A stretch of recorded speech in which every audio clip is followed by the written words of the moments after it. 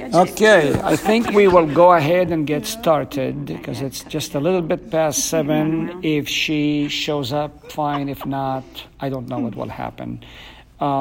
We are in Daniel 4 today, and I asked, and I apologize, I said, do we know where we are at? And the only thing that we are close to the major emphasis of the letter. But let's begin with a word of prayer, and we will go from there. And if you have any question, please feel free to do so. In the name of the Father, and of the Son, and of the Holy Spirit. Amen. Oh, good and gracious Father, what a joy to have the comfort of your word that is still our hearts with the knowledge that no matter how things appear on the outside, no matter how wicked the world may be or the prince of darkness is working for our demise, we know the victory is ours even though the battle continues to go. Help us to glean new insights from your book of Daniel, Lord, so that we may see how you ordain all of history to bring about the salvation of your people. And help us, O Lord, to remember our role as we continue to rely on you for wisdom and insight to be a light in this dark world. To that end, O Father, hear us for the sake of Christ our Lord, who is the light of the world. Amen. It is really important to realize the beauty of Daniel. You know what Daniel means. Daniel is God's judgment. And it's good for us to remember the goodness of God, that He is working in every situation in our lives and for our good. And sometimes we don't know how that is working until we are actually right in the midst of the storms. When the storms appear to be the worst, that's when Jesus shines the most. And it seems that way in all of our lives. Because rarely, and we talked about this past Sunday during Bible study, we tend to pray more when things are not going well than when they are going well. And it is evident now as our nation is in turmoil beyond turmoil, and the world seems to be just losing its complete brain-wise, but that, as it may. I think we are on the major emphasis of the letter, and so let me just gonna go through the bullet points, and then we want to look at the scripture section, specifically of Psalm 2. So let me read the major emphasis right on the top of page 2. A letter by Nebuchadnezzar with material inserted by Daniel that explains the period of the king's insanity. And that will help us to comprehend what is at stake right here. Secondly, God reveals His ultimate power over Babylon and its ruler. And furthermore, God takes action to reform the rulers. And we're going to look at Psalm 2 in detail before we dig deeply into the portion of the scripture. Because sometimes we lose focus. When things are so bad and so terrible, we ask the question, where is God? But we fail to see that God will never forsake us or abandon us. Hebrews 13:15. He promises, I will never forsake you, I will never abandon you. And when the things are really difficult in life, that's where we need to hold on to the anchoring hope, the foundation. Only example in Daniel of God dealing graciously with a Gentile in order to reform him. If you study the scriptures, you don't see that as precisely as it is clearly spelled out through the book of Daniel, specifically with the Gentile. It's not that Gentiles don't receive the goodness of God. The book of Acts is about Gentiles, okay? Chapter 11 about the jailer and his family. So we have others who had come to the knowledge of that. But in Daniel specifically, and he is a prominent king, the promise that God made to Nebuchadnezzar's dream in Daniel 2 is reinforced by the dream in Daniel 4 and its fulfillment. There is two different things. In Daniel 2, we have the dream that is, you tell me the dream without me telling you anything. Okay, first he did it with the wise men, and then he did it to Daniel, and Daniel says, well, yeah, God is going to give me the answer, and God gives. In Daniel 4, it's completely the opposite. Tell me the dream. I know what the dream is. I'm telling you what it is. You got to give me the answer. And they aren't able to. And then he goes to Daniel. God provides for his people through government and authorities whom he establishes. And one of the things I was talking to a friend of mine just now, that, God put people in authority. I may not like it, but that's not my choice. And I always take comfort in 1 Samuel chapter 8, when the Israelites tell Samuel they want a king. And Samuel is livid, absolutely mad. And God says, why are you mad? They haven't turned away from you. They have turned away from me. And then he said, I'm going to give them a king, but that king is going to rob them with everything. And we see what had happened with that power.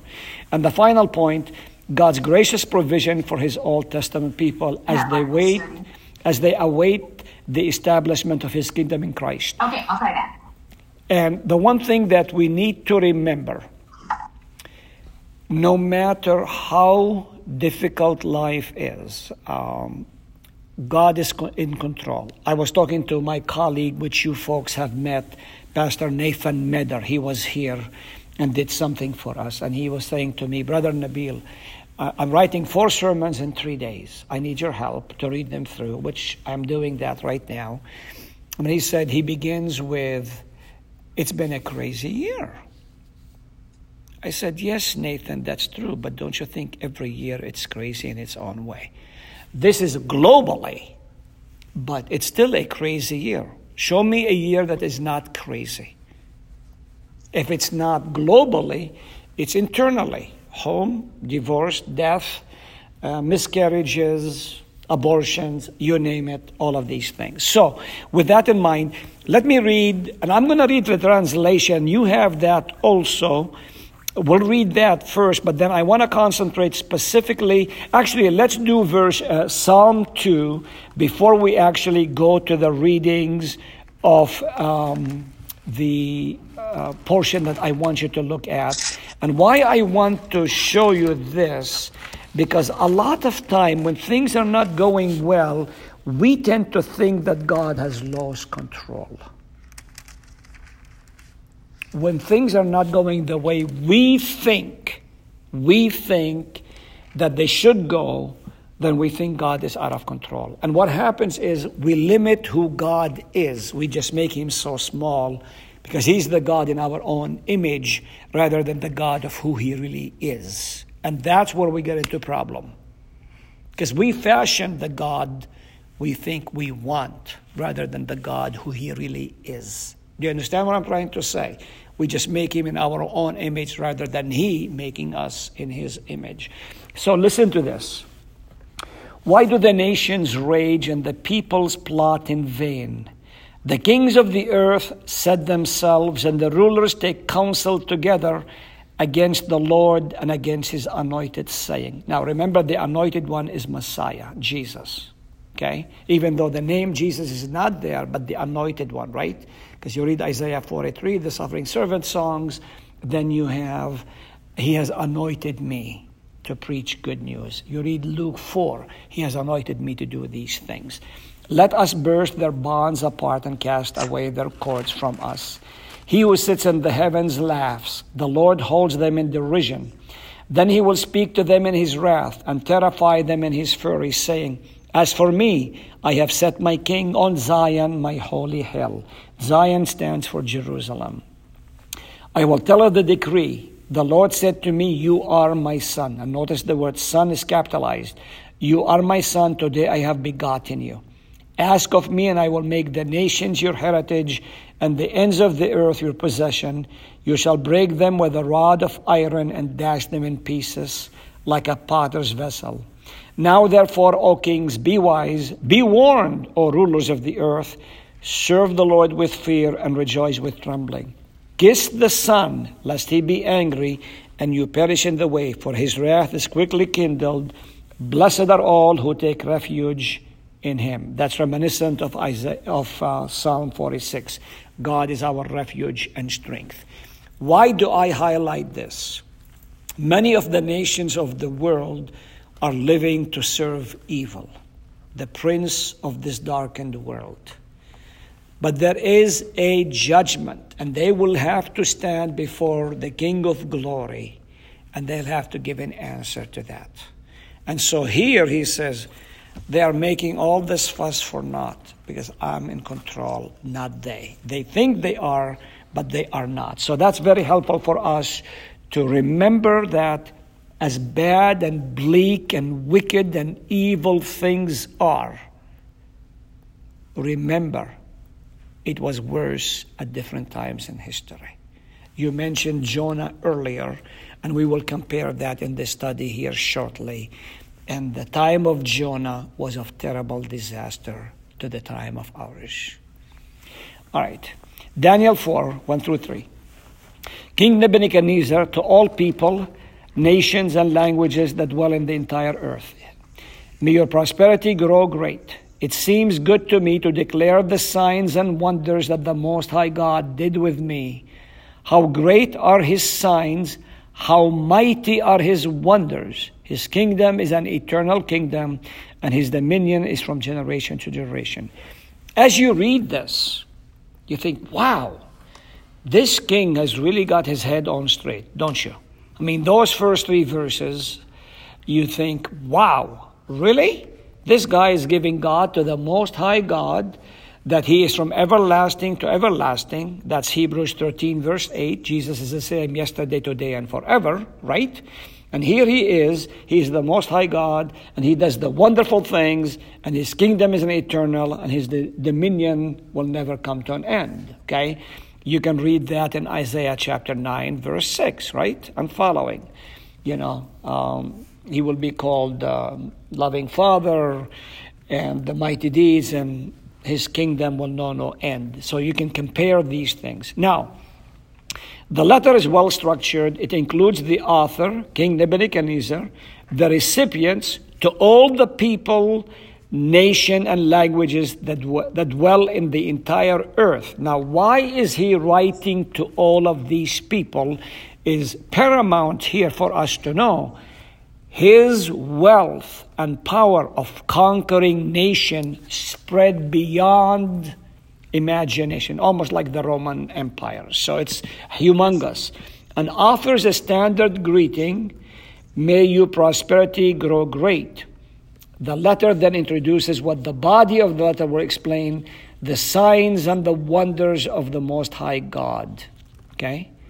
And it's important to identify the Most High God and the things that he has accomplished and carries out for us.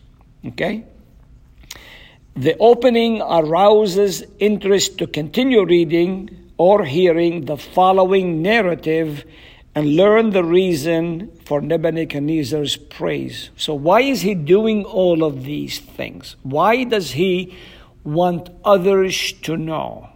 And of course, then it's inserted with Daniel. So the signs and the wonders is a frequent phrase in the Old Testament and might demonstrate Daniel's influence on Nebuchadnezzar and the king's recognition that God's miraculous action toward him are consistent with his dealings of Israel.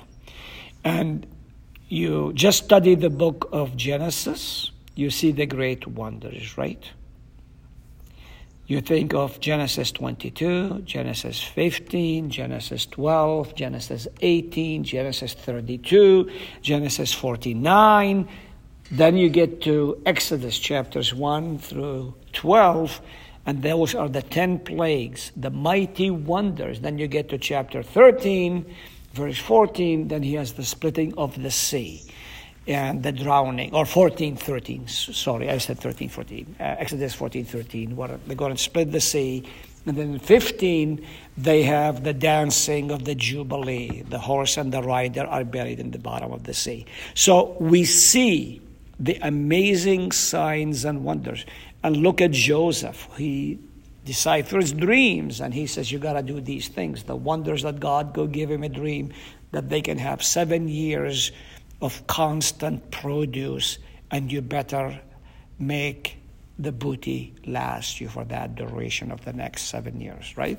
It's kind of like you ladies canning tomatoes for the winter or whatever you do, okra or whatever. So for the second time, the truth of the enduring nature of God's kingdom is declared. Nebuchadnezzar will recount just how temporary human kingdoms are, and he will concede that God's kingdom is different from even his own. Before I go any further, think of all of the kingdoms of the past. Are any of them still around? Romans, Greeks, Persians, Byzantine, even the Christians, the Turks, Omran, you name it. Show me a kingdom that lasts. Babylonia, Assyria, none. There'll come a time it will come to an end, regardless of how long you're going to be on power. Because humanity comes to an end, and so does kingdom. But not God's kingdom. The kingdom of God is forever. No. Jesus promised, heaven and earth will pass away, but my word will never pass away. Because he will never pass away. And that's the kingdom of God. Because Jesus lives, the kingdom lives. And that's very important. Okay. Any questions before I go further? Ladies online? Questions? No. All right. Thank you. All right. Let me just follow with... He's saying in verse 3, his kingdom is an eternal kingdom. Correct. And his dominion is from generation to generation. So it will continue to go on. Does he really believe that? Well, apparently he does, because he's sending this as a memo. Yeah. So if you were his secretary, he would have said, Catherine, this is what I want you to send out, and you get it on the fax, you get it through the email, put it on the television, however you're going to get it out there. And so they would have carriers, they will go from one town to the next, and they will hand it to the city, and they would read it, and they will go on to the next. And so that's how they did the carriers. So they had carriers going from one place to the next. There's messengers. Okay. Let's read the text 4 through 18, and then we will have the questions and the discussion. I, Nebuchadnezzar, was at ease in my house. I'm not going to give any commentaries on this until we are done. I'll give you the opportunity. I, Nebuchadnezzar, was at ease in my house and flourishing in my palace. I saw a dream, and it frightened me. The images upon my bed and the visions of my head alarmed me. So from me was issued a decree to bring before me all of the wise men of Babylon, so that they might make known to me the meaning of the dream. Then the magicians, the soothsayers, the Chaldeans, and the diviners came, and I told them the dream. However, its meaning they could not make known to me. Afterward, Daniel came before me, whose name is Belteshazzar, like the name of my God, and the spirit of holy gods dwells in him. And I told the dream to him. Belteshazzar, chief magician, because I know that the spirit of holy gods dwells in you, and no mystery is too difficult for you. Look at my dream that I saw and tell me its meaning. Now, when you see the brackets, the square brackets, that's the author's interpretation. It's not in the Hebrew, but it's implied. Okay? So that it helps you, because I don't think the ESV would have that, but if you were to read the Hebrew, the context and the pronouns tell you who that is. Okay? I was seeing the visions of my head upon my bed. Behold, the tree was in the midst of the earth, and its height was great. The tree grew and became strong, and its height reached to heaven. And it was visible to the ends of the entire earth. Its leaves were beautiful, and its fruit abundant, and food for all was in it. Under its beasts of the field had shade. The beasts of the field had shade, and its branches the birds of the sky dwelt. And from it all living creatures fed. I was watching in the vision of my head upon my bed, and behold, the watcher who was a whole one came down from heaven. A holy one. Sorry. It should be a holy one. I think you may have it as a holy on yours, but not on mine. One came down from heaven. He called out loudly, and this is what he said. Chop down the tree and cut off its branches, strip its leaves and scatter its fruit. Let the beast flee from under it, and the birds from its branches. However, the stump of its root in the earth leave. With a band of iron and brass, with the grass of the field, and with the dew from the sky, let it be wet. And with the beast will be its portion among the plants of the earth. Let its heart be changed from that of a human, and let a heart of a beast be given to it. And let 7 times pass over it. The decree is an edict of watchers, and the matter is a command of holy ones, so that the living people may know that the Most High rules the human kingdom, and he gives it to whomever he wishes, and he appoints the lowliest of human over it. This is the dream that I, King Nebuchadnezzar, saw. Now you, Belteshazzar, tell me the meaning, because none of the wise men of my kingdom are able to make known to me the meaning. But you are able, because the spirit of holy gods is in you. The dream is precise. It's clear and pointed. It's a judgment dream. And so he reveals all of this. Even though it's clear, he did not know the meaning of it. Okay? I'll give you an example. If I were to read Persian material, the letters are like my mother tongue. I can read it, but I have no clue what it is saying. I don't understand Persian, but they use the same Arabic letters. Only few words would match. Example, God. That's the same in the language of the Arabic, even in the Persian. But the rest of it, I can read it. I have no clue what it is. So even though he sees the vision of the dream with all of its clarity, but he has no concept of what it means, and that's why he is asking, I need help.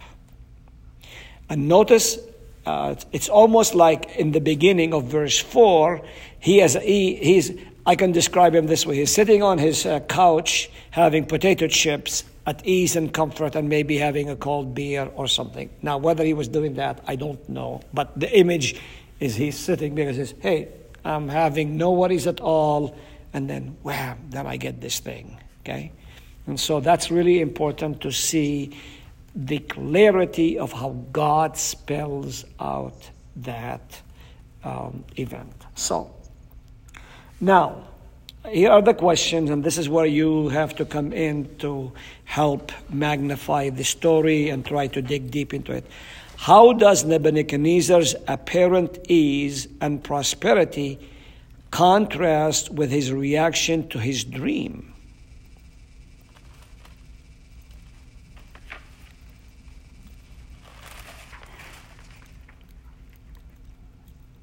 Well, I would say for somebody who appears to be contented and prosperous and relaxed, he's kind of freaking out.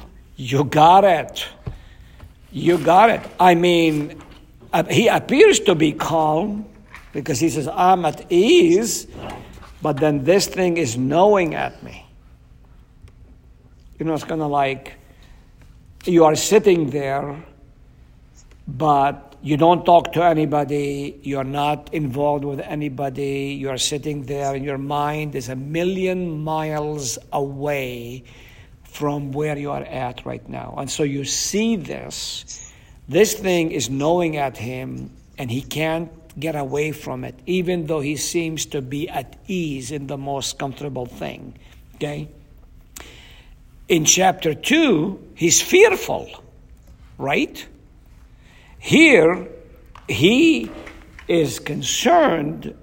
He wants to know. He's not terrified because in chapter 2, he says, if you don't tell me, you're going to go to the furnace. I'm going to kill you. I mean, the rage in that one is paramount. Here, he's at ease, but the undercurrent of the storm is brewing on the inside. So that's a big thing. Okay. Question 2. How does Nebuchadnezzar react differently with this dream, and why do you think? Remember, in chapter 2, there's another dream. Is he reacting differently because he knows there is somebody who can interpret it for him?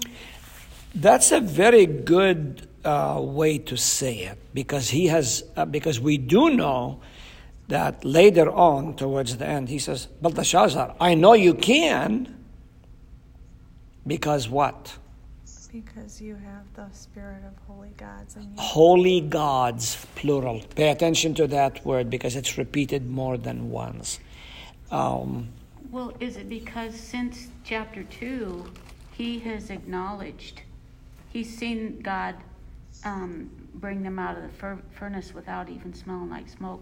He's seen the power of God. And so perhaps he's not angry like he was before. Well, you're right on the money, but why isn't he as angry as he was before? That's the key. That is the source of what we're trying to get at. And the reason for that, he is not as fearful in this account as he is in chapter 2. In chapter 2, he is so fearful, he wants the answer now. He's not waiting. And here, he says, here's my dream, tell me what it is. So give me info. I'm looking for info. I want you to tell me what it is. And Alicia caught on this pretty quickly when she said, because he had seen Daniel at work. He's trusting Daniel to come through. And that's a very good insight. Even the idiots, his wise men, for whatever you want to call it, Chaldeans or sorcerer or whatever, they did not, the first time, come to the rescue. And ironically, he goes to them again. It's kind of like, if you always do the same things, you're going to end up with the same result. Well, change it. Okay?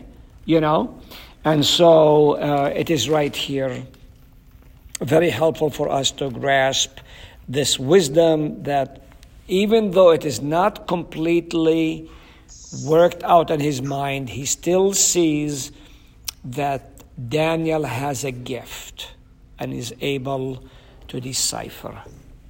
And he thinks it's the gift of the gods rather than the true God, because he talks about the holy gods. And we'll talk about that just a little bit. Why is the same outcome with the diviners of Babylon? Why is the same outcome? Why aren't the diviners or the soothsayers or the wise men unable to interpret the dream? Because God wouldn't let them. They don't have God helping them. That's correct. Because without God's interpretation, they aren't able to see. Remember, he opens the eyes of the blind. I was just doing my devotion yesterday, and Bartimaeus said, first he says, Lord, have mercy on me. And then Jesus says, what do you want? He said, I want to see. He wanted mercy more than he wanted eyesight. Son of David, have mercy upon me. That is, I need your forgiveness. And then when Jesus listened to him, he says, what do you want me to do? He says, I want to see. He says, okay, you got it. Because only God opens the eyes. I think it is in 2 Samuel where Elisha, I may have put it down further, but if it isn't, we will get to it. Elisha sees all the armies, 180,000 soldiers surrounding the city. And his servant is scared to death. And he says, my Lord, my Lord. And then Elisha said, Lord, open his eyes to see. And when he does, all he sees is the angels of God surrounding the city in front of the soldiers. Only God will open the eyes of the blind. Acts chapter 9 is a good study sometimes for all of you. It's the conversion of St. Paul. He had eyes, but he could not see. He knew the Old Testament, but he could not see. He could read it, he could decipher it, he could not see until God blinded him, and then we are told the scales fell off his face. And he truly was blind.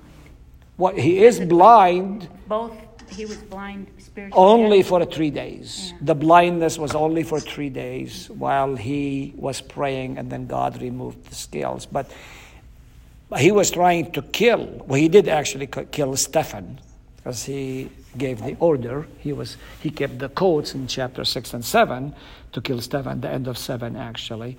But he was out to destroy anybody who followed the way. He was blind. He could see, but he was blind. Okay. So in order for them to decipher anything, and Rose said that too, it is a God-given thing.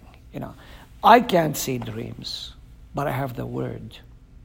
And so that's what I share, and that's how you see the acts of God and the wonders of God. You see the miracles in the Lord's Supper. You see the miracles in baptism. You see the miracles in absolution. That's what I do. I'm not an interpreter of dreams, but I give you the goods. Okay. Question 4. What does it show that the demonic are incapable of interpreting the dreams?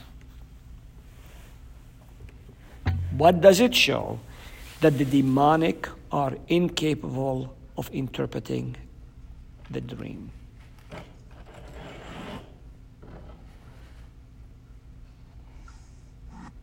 That there is one with greater power. Say that again, please. That there is one with greater power. Who is the one? You're correct. Bingo. The triune God reveals the authority to those who can decipher it. Demonic have power. Demons have power. They can do a lot of damage, but they do not have all the power. So there's a big difference. Jesus is everywhere at every moment of life. The devil cannot be doing that.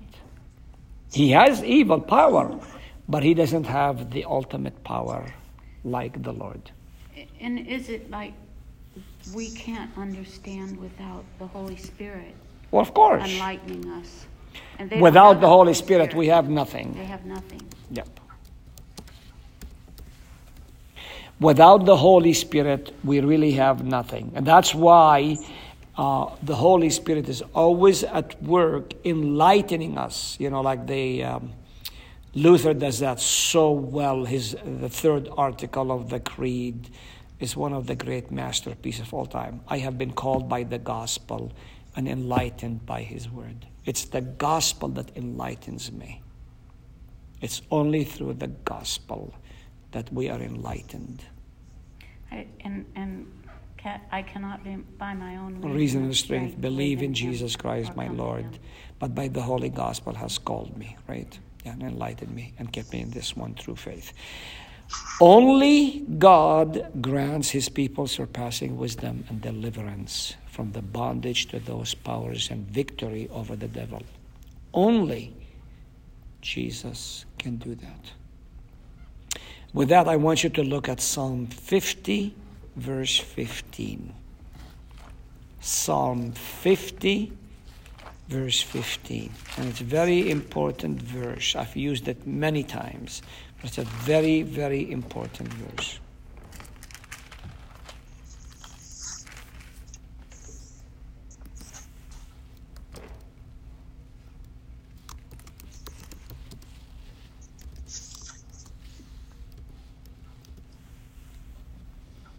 Someone would be kind enough to read it?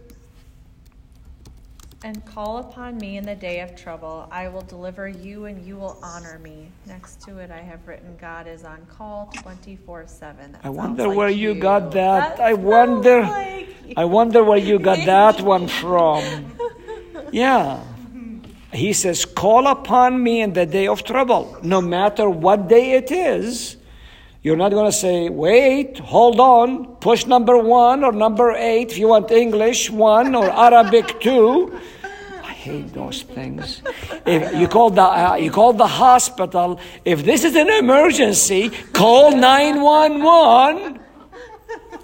Okay, but you would have some dinglings that would need to be told that. I know. Okay.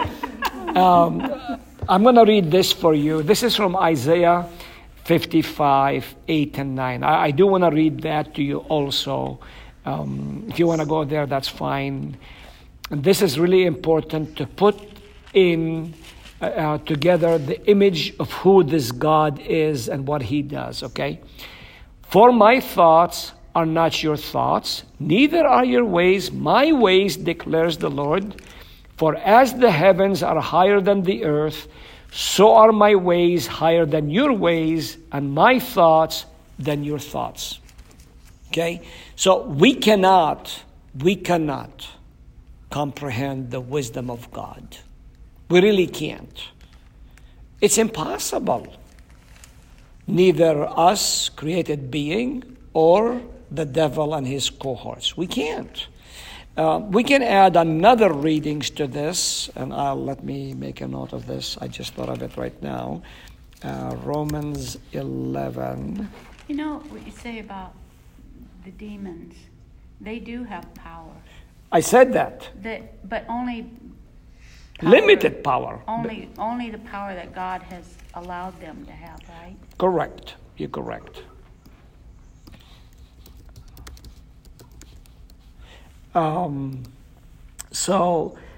What did you just say? Where are we at?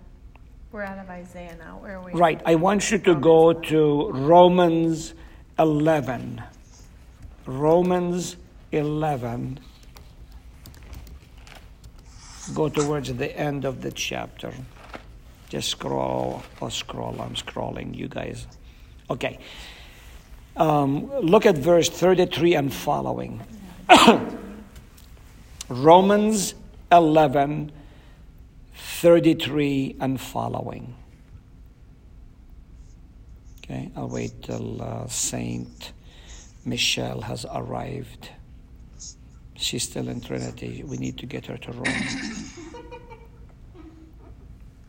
She's making notes over here. 11, starting with 33. Okay. Oh, the depth of the riches and wisdom and knowledge of God. How unsearchable are his judgments, and how inscrutable his ways. For who has known the mind of the Lord, or who has been his counselor, or who has given a gift to him that he might be repaid? For from him and through him and to him are all things. To him be glory forever. Now remember, this is the blind man. Now he sees. This is the former blind man who is able to see the wisdom of God. Even though we do not see everything, we do not know everything, we do know that God sees everything. And this is the great comfort for us, to realize that our gracious God is working it for our good. I mean, this is the beauty of the Scripture, that it can give you comfort in the midst of the storms. What same scenario plays out according to the readings right here? If you look at that readings that I shared with you.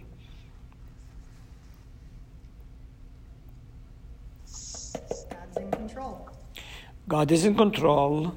In relation to the chapter, God is in control. But what plays out in this one, similar to the previous one?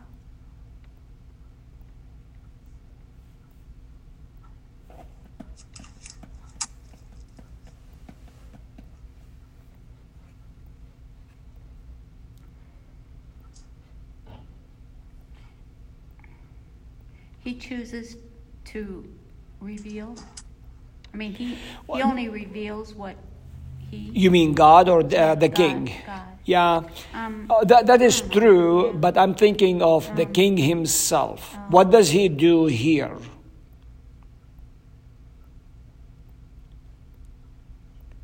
He does the same things in chapter 2. He goes to the wise men that he has that can't help him, and yet he still goes to them in the first place. It's kind of like, huh? Didn't you get it the last time? They don't have the power. And so he does the same things this time. And then when he tells them, because remember what it says up on top here.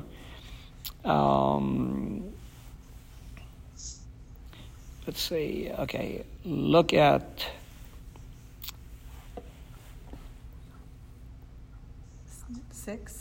6. Then the magicians, the soothsayers, the Chaldeans, and the diviners came, and I told them the dream. However, its meaning they could not make known to me. And that's exactly what he did in chapter 2. And they still could. So, well, we can't tell you. You got to tell us the dream. Well, he's telling them the dream now, but they can't give the answer either. There, before in chapter 2, I want you to tell me what I dreamt. They couldn't do that. Well, now that he told them, they still can't do it. If I had them in my cabinet, I would fire them all. They're just drinking off the big fatted cream, so to speak. Okay? So you see this. He does the same mistake again. And so he goes to them rather than going to Daniel. Okay. Now, why do you think Nebuchadnezzar calls his own diviners first again? Because he's still trusting in them. Because he still does not believe in the one true God yet. Yeah, it is. You are on target. He still thinks that they are better than these foreign students that he had. He appointed them. Correct. The ego thing. The ego thing. Yeah, we talked about that last time too, and yeah, he has a huge ego. I've shared this many times before. If you want to know the character of a person, give him power. Yeah. Okay? And I'll tell you this, and I'll speak this from a personal experience, okay? So I do have power as far as I am the vice president of this Senate. And people say to me, well, Pastor, no, you have a lot of power. I said, no, I'm just a servant. I am a servant for the church. I don't have power. Any more than people say, well, you have a direct line to God in prayer. Really? Where did I get that from? Who gave that to me? Well, you are the first vice president. So what? Whoopee-doo. Yeah. But that's how people, that's how people view me. Well, gosh, he's the fourth vice president. Whoa. It doesn't make a difference. I'm a servant of the word, of the mystery. I have been entrusted with these gifts. They're not mine. They've been given to me. All I can do is reveal them rather than use them for my own power. You have never heard me say, God told me to tell Trinity this news. If that happens, you shut the door and take my keys and say, get out of here. I've never done that. I always say, this is what the word of the Lord says. Right? This is why when we're done reading Sunday morning, this is the word of the Lord. And I never put this as the lesson. If you notice in the bulletin, it's never the lesson, it's the reading. Because it's a real account versus a lesson that you're going to pick up 3 or 4 or 5 points. That's not. So tonight, there's this book and it's like Ancient Adventures or something like that. And somebody had given it to us. And I don't like, they call it stories. Yeah, I know. I don't like, yeah. It's an account. I use the term account or a narrative account or something. I never use the word lesson because it's a reading. It's a reading from the scripture. Does it have a lesson content in it? Absolutely. But it's not a lesson. You know, a lesson is you're going to learn something. That's true. But the scripture make you wise unto salvation. It's more than a lesson. That's why, like, I go to other churches and I read the Old Testament lesson. And I always try very politely to point out to the pastor, it's not a lesson. You got to teach them. It's a reading. How long have you been in the Missouri Synod? As a pastor or a start attending? What year? Oh, well, I met my wife 75, so for a year. So in the 70s and 80s. Mid-70s. Because in my last Bible study in Omaha, we talked, because our pastor went to St. Louis, and we were talking about, 7X, you mean? Yes. Yeah, 74. Yes. And do you know what it is? It's when the seminary split in St. Louis. And they were saying, some people were saying that this isn't all true. Yep. And like others, ELCA. Yeah. And it was a lot of the professors. Yep. And they were going all over the country. Right. And it was like a major thing. It was. It was on national television. Yes. Yeah, they closed the seminary. It's called the walkout. If you want to review and read the sad history of our church, people... But wasn't it the congregations? Yep. The congregations said, no, you are not going to tell, you're not going to say that. No, it is. That is correct. And most of them went to the ELCA, and of course, that church is gone now the other way. But that's beside the point. I don't remember. I mean, I was like high school, but I didn't know English well enough then to pay attention to that. But I've studied since I went to the seminary, But I was in a small town. But we see the residue of the people who were, even till today, they don't hold on to the scripture and the confessions like we do now, which is sad. I actually have some questions about that, so remind that after this, after you turn that up. But about that, about ELCA and... Okay, let's do that after that. Okay, now... he goes to the advisors, but they end up disappointing him again, correct? Yeah. So finally, question 7. What 2 pieces of information does Nebuchadnezzar give about Daniel as a way of introduction?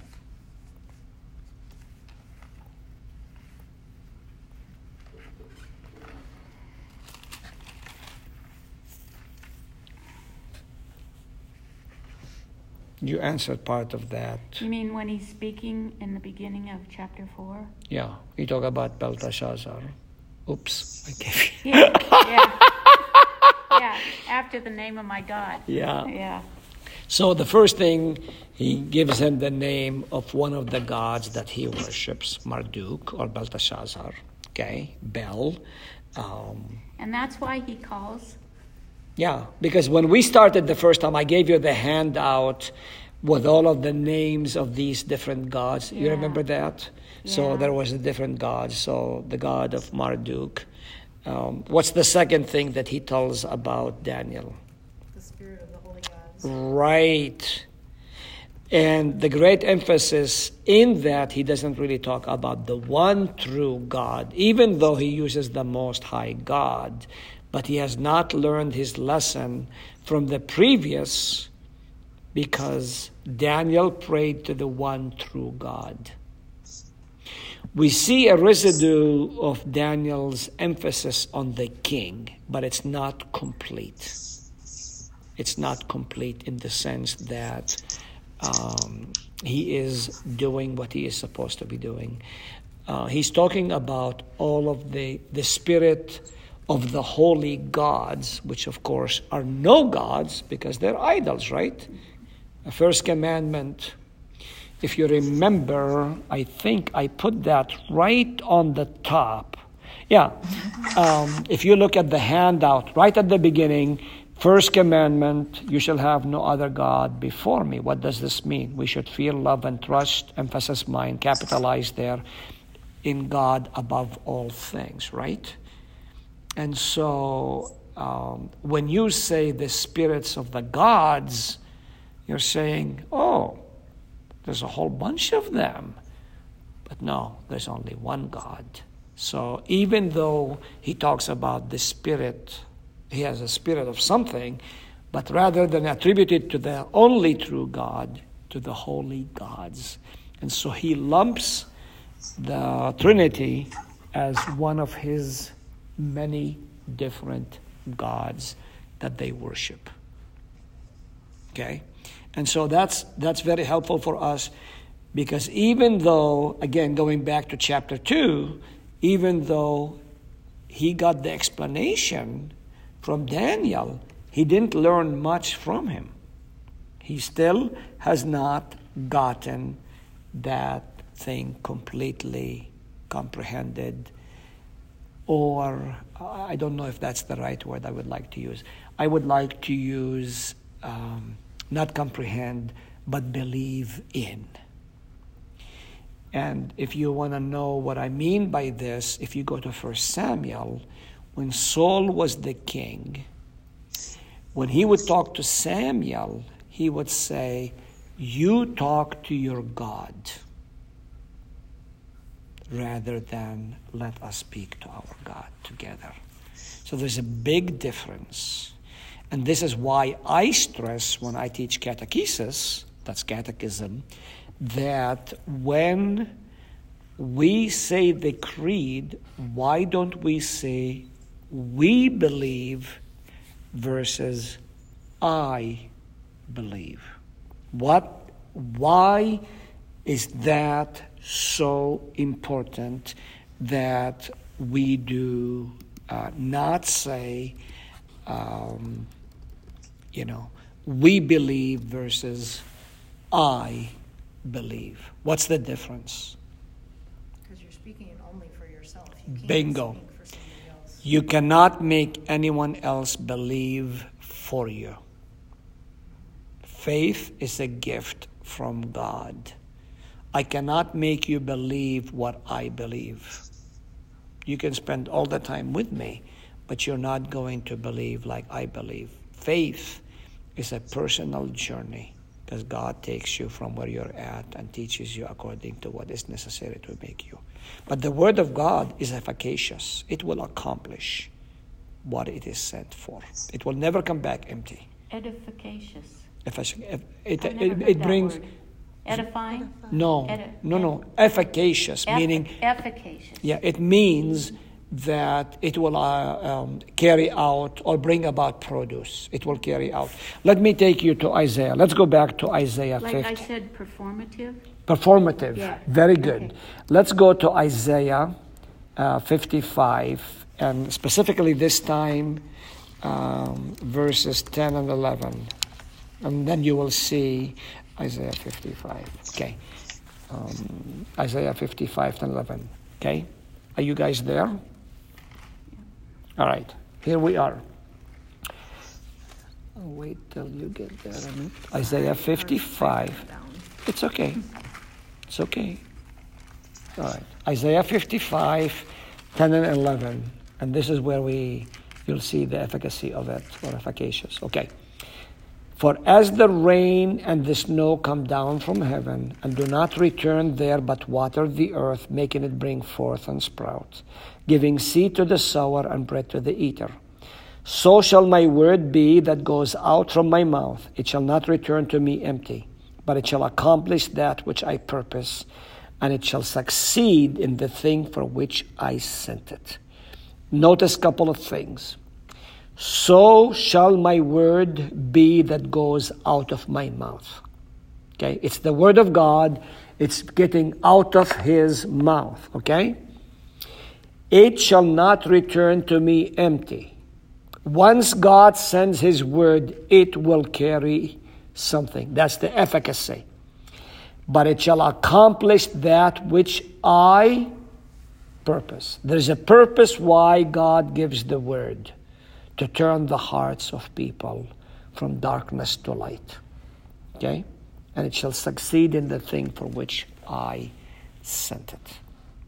So it's very helpful to remember that the word of God speaks volume. You have never heard me say, in my opinion, in this sermon. Okay? Because it has nothing to do with my opinion. It has to do with the reality of the word of the living God. Okay? All right. Questions, comments, or thoughts? And we'll stop right here. It's about 8 o'clock right now. Questions, comments, or thoughts? Actually, I was hoping we get to number 10, but I guess I'll have to share my story next week. You better write it down so that you don't forget it. So that you don't forget it. Let me see, how many questions do we have? We have to look at Genesis. Do you want me to carry it further, or do you want to wait? No, we'll wait. Okay. I'll remember. All right, okay, good enough. Let's close with a word of prayer. Let's close with a word of prayer. Father in heaven, we give thanks and praise to you for your goodness to us. Thank you for the privilege of studying both in person and virtual. We pray your blessings upon all of us as we go our separate ways, and continue to comfort us with the sure and certain knowledge that your word will accomplish what you send it. To that end, hear us for the sake of him who is the word incarnate, Christ Jesus our Lord. Amen. Thank you, and God's blessings be with you. We'll talk to you later, folks. God be with you. Take care.